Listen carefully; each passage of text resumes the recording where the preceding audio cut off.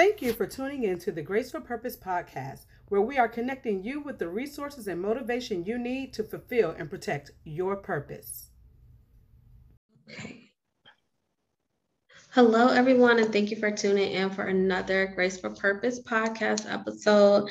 I have Dr. Gaynor here with us tonight, and she is going to talk to us about her book that will be coming out very soon, Stroke Forward.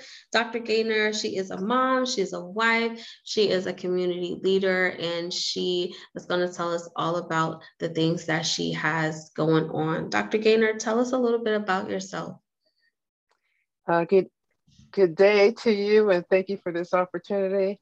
I'm a native Pittsburgher. We relocated to Richmond, Virginia in 2007, and we love it down here. My husband and I, just enjoy this weather. And so I am an educator, a social worker, and I work with youth and families around mental health issues and concerns, and a new grandmother. Oh, congratulations. Thank you. Yes, thank you. And so, I attended college in Pittsburgh, University of Pittsburgh. Naturally, I'm a Steelers fan, and and attended seminary in Pittsburgh as well, Pittsburgh Theological Seminary. And then we moved down here. I went to Virginia Union for my doctorate in ministry degree. Okay, awesome. So I'm from Pennsylvania and I'm an Eagles fan because we're from outside of Philly. So that's all good. You know how that kind of goes in Pennsylvania. So yes. Tell us a little bit about the book that you wrote. What inspired you to write your book? What's the title of your book as well? Okay. The title of the book, Stroke Forward, relates to what happened to me in 2007. Okay. As I stated, we moved here in 2007, April, and I moved here to accept a position with a church doing ministry work. I was really excited. My husband was in the process of packing our family up to move down to Richmond. And on April 21st, my life kind of spiraled out of control. I had a stroke. I thank God that I am alive. Yes, and definitely. The book, yes. So the book title, Stroke Forward, Life Beyond Disability, talks a little bit about some of my struggles, but I did not let having the stroke stop me from achieving the goals that I had moving to Richmond. And one of those goals was to go and receive my doctorate degree. Okay. So what challenges did you face after your stroke and going forward with receiving your doctorate degree?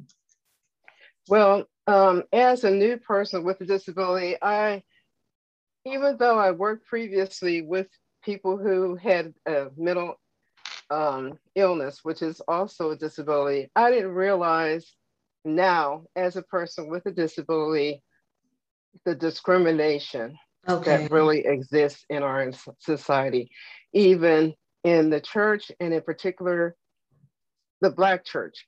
In terms of not being accommodating, not utilizing people with disabilities, how people look at you differently if you're walking with a cane, if you have a disability. And so those kind of obstacles became a concern for me to do something about, because I am an advocate, I'm a social worker, and I'm a go-getter. And so I always want to help people, in addition to helping myself be a better person through this life-changing event. Definitely. Okay, so your stroke, your disability, it didn't stop you. And I know that with this book. So with this book, what can readers expect to gain from this book? So Stroke Forward, I talk a little bit about my life prior to this stroke. Living and growing up in Pittsburgh, going to college, prior to the stroke. And then um, when I was in seminary, I was torn as to what I was going to do my research on. And initially it was going to be on social work. But then the more I thought about it, I felt that there was a need to educate churches and individuals on how to advocate for themselves. So I did my research in seminary on disability, and the title of my dissertation is Enlarge the Kingdom, a model for the African American Church to evangelize and utilize individuals with disabilities. Okay. So while writing, did you face any challenges, and how did you overcome those challenges? Yes, there were a lot of challenges. I had to learn how to write with my left hand because I was a dominant right-hander. Okay. That was a challenge. Taking notes in college, just walking, because now I had to walk with a cane. Sure. And, you know, continue to go to therapy to build up my mobility and walking. So it's an ongoing challenge for individuals who have a disability. It's an ongoing, I think, I don't want to say struggle, but it's, you know, just an ongoing concern to be aware of your health, exercise, and get the therapy that you need to be able to do all of the things that you used to do. So there is nothing that I did before that I can't do now. The one thing I was really concerned about was driving. And we had just moved to Richmond, and my husband said, you know, Ethel, you're going to have to learn how to drive. And I didn't want to. I was kind of afraid about driving. And, you know, he put me in that car. I said, aren't you getting in the car with me? He tells his story. And he says, no, you just drive. Put me in a lot and, you know, let me go. And it took a while for me to gain my confidence in driving. I would drive a block, 2 blocks. Then I would drive, you know, downtown Richmond, you know, 20 minutes, half an hour to Short Pump. Next thing you know, I'm driving to Williamsburg by myself. Next thing you know, I'm driving to Virginia Beach by myself. Oh, wow. Drive to Ocean City, Maryland for a sisters week with my sisters. So now I'm pretty, you know, I'm up and driving. He took the training wheels off. Yes, he did. And that gave me the independence. You know, it's so important to have that independence to be able to get around and do the things that you want to do on your own. Definitely. And that is another struggle for a lot of people with disabilities, not having the transportation to get to places that they need to, and having to rely on, you know, others, which is fine, but being independent is important. Right, because you had that independence before, so you want to maintain that, I'm sure. So how much did your stroke and your disability impact your family? I mean, you did mention that you have sons, you have your husband, now you have a grandbaby. So how has that impacted your family? My family has been tremendously supportive of me going back to receive my doctorate in ministry. And through that process, I started a ministry, Divine Destiny Disability Ministry. I can say that maybe the first 3 years after the stroke, I did not want to go home. I did not want to see anybody. I did not want anybody to see me walking with a cane or to see, you know, me in this condition. But then, you know, I had to realize it's not about me. Right. It's not about me. And so once I realized that it was not about me, it was about God using me to do what he has called me to do always, then I was able to put myself out of the way. I went home for a week, spent time with my family. And now we get together all the time. I don't care. I just go everywhere, do everything I need to do. Because, there has been, and I found in my research, stigmas associated with people with disabilities, because our society is not, not inclusive of people Okay. with, and they're not intentional about including people with disabilities. And so then, Okay. therefore, they don't know how to, approach someone, or, may offer to help someone, Sure. but instead of offering to help, they just start helping someone without asking. Okay. So in my research at in seminary, what I did was start, as I mentioned, Divine Destiny Disability Ministry. And so we would do workshops.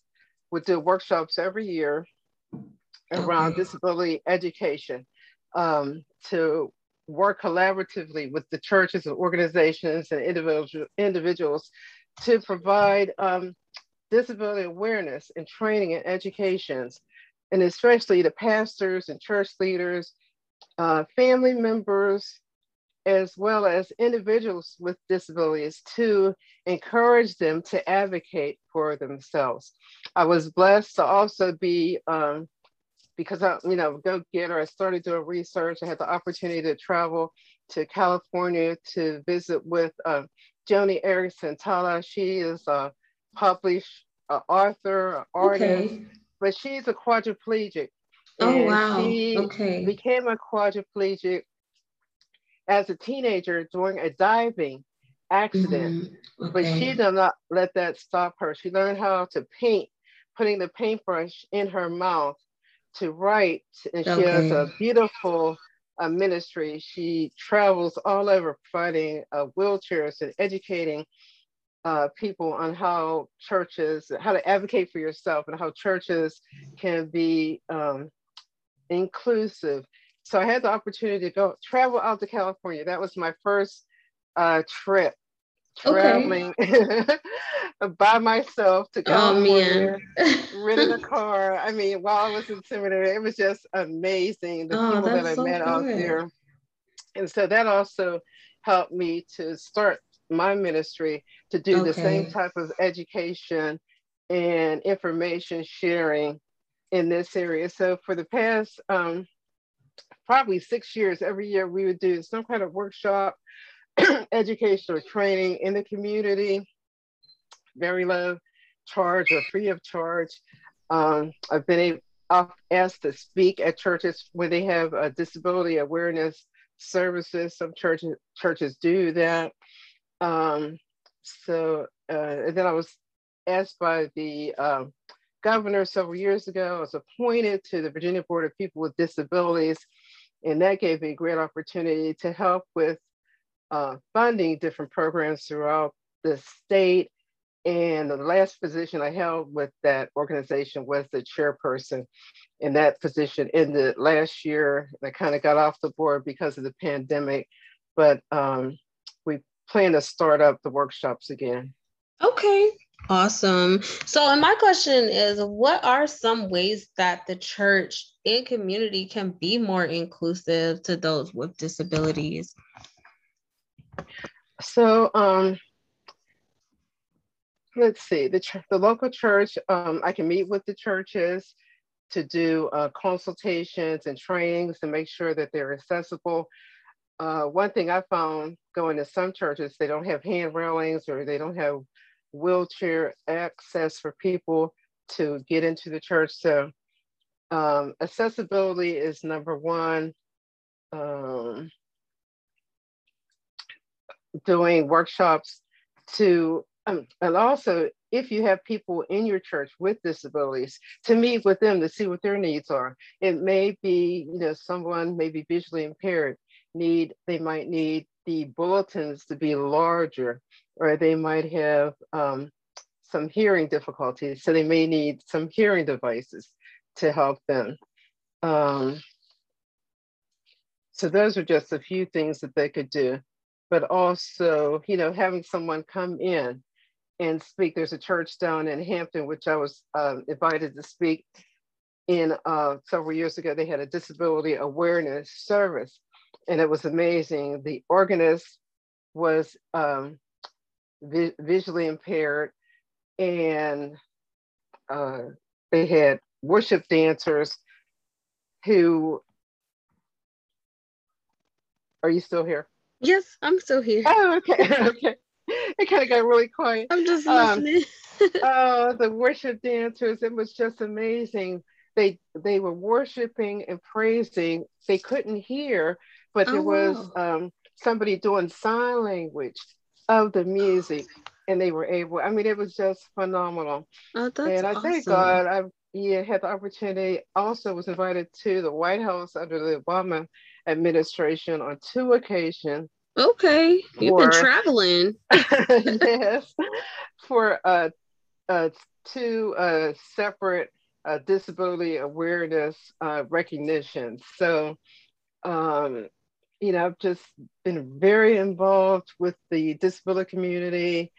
I mean, it's just amazing. I was so inspired to see people with disabilities, all types of disabilities, Sure. who are educated, who go into school, who receive their degrees, who work in DC with high level Okay. positions, just They're still living their lives. thriving and living their lives just normal. Exactly. Right. Hmm.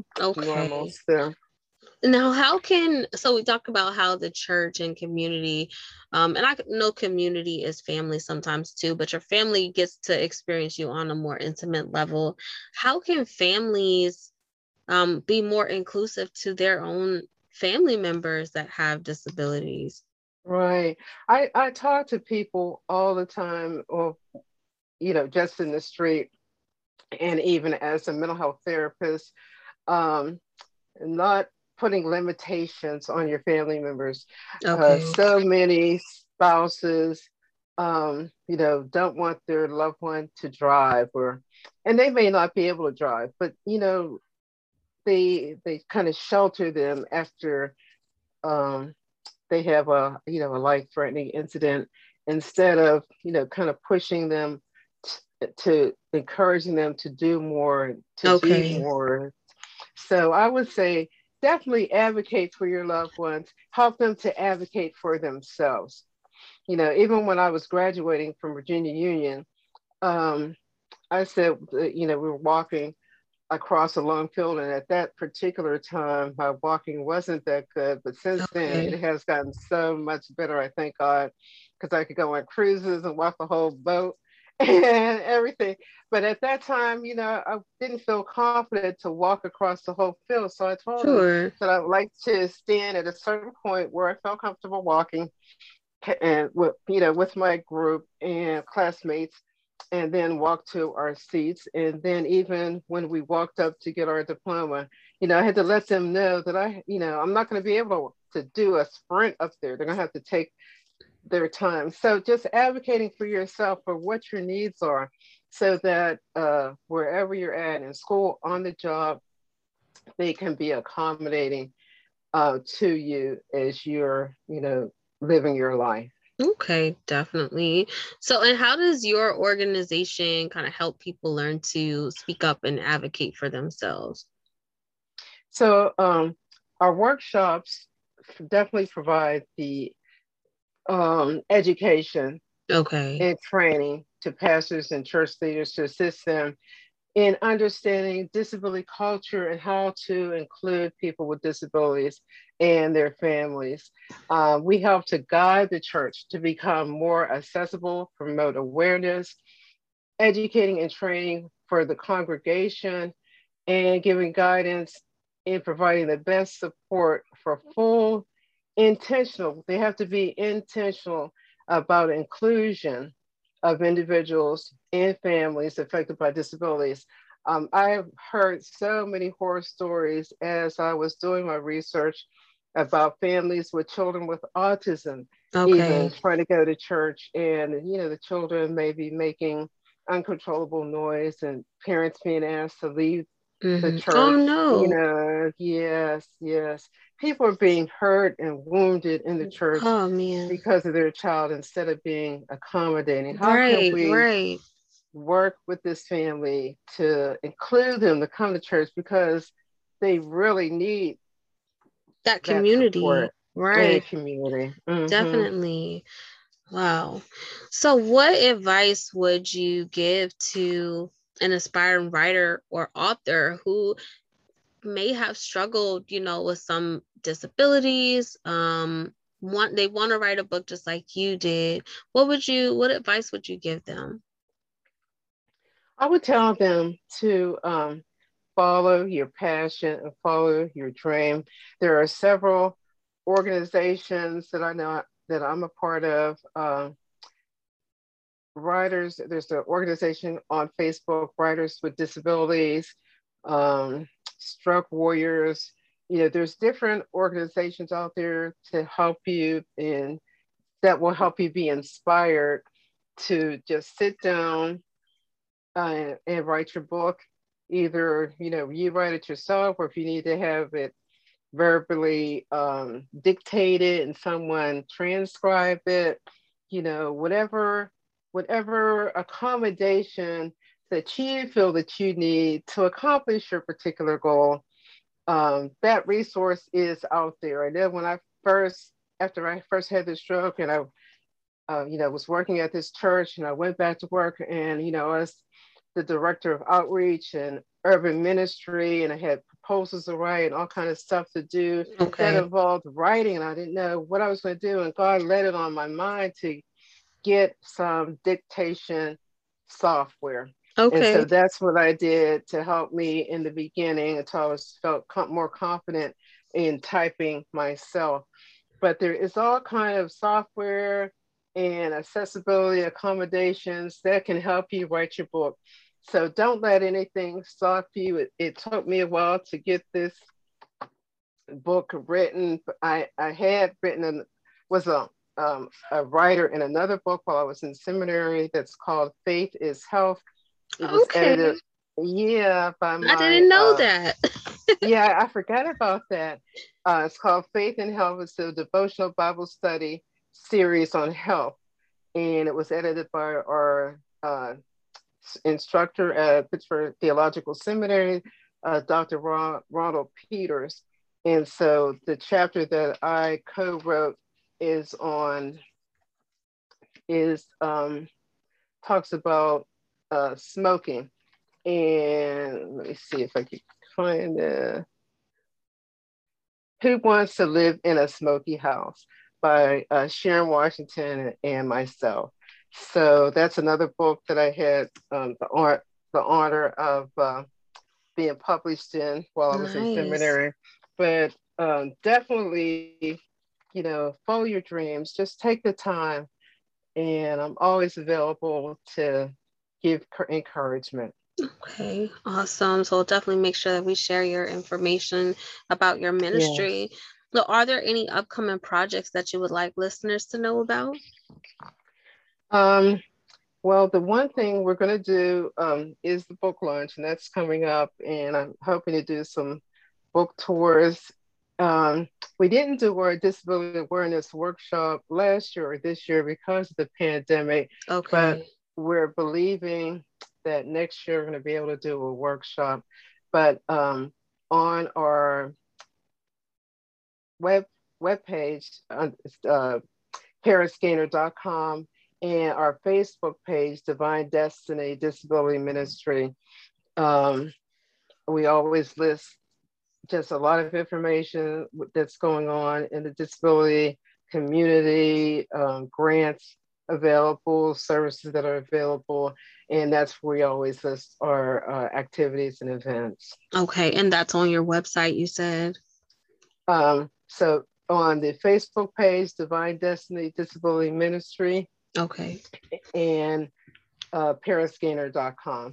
Okay. All right. Well, Dr. Gaynor definitely has been not just inspirational, but also informative, the conversation that we're having. We definitely want to make sure that we are inclusive of everyone, and that we just build that community for everybody to feel like they have that place that they can decide if they need our help or not. I know sometimes, you just don't know. My dad, he lost his eyesight, and I definitely know for him, he just wants to maintain a sense of that independence. So I definitely do understand. So did you have any final thoughts or words of encouragement that you want to leave us with tonight? I would just say that um, don't let any don't let your disability determine your future outcome. Okay. Don't let it stop you from being who you are. That you are, you're loved and you're special, and that God has great things for you.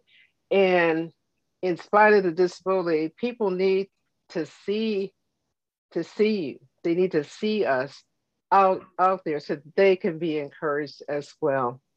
So um, just be encouraged, do what you feel comfortable doing, and get whatever assistance you need to do all that you want to do, be all that you can be.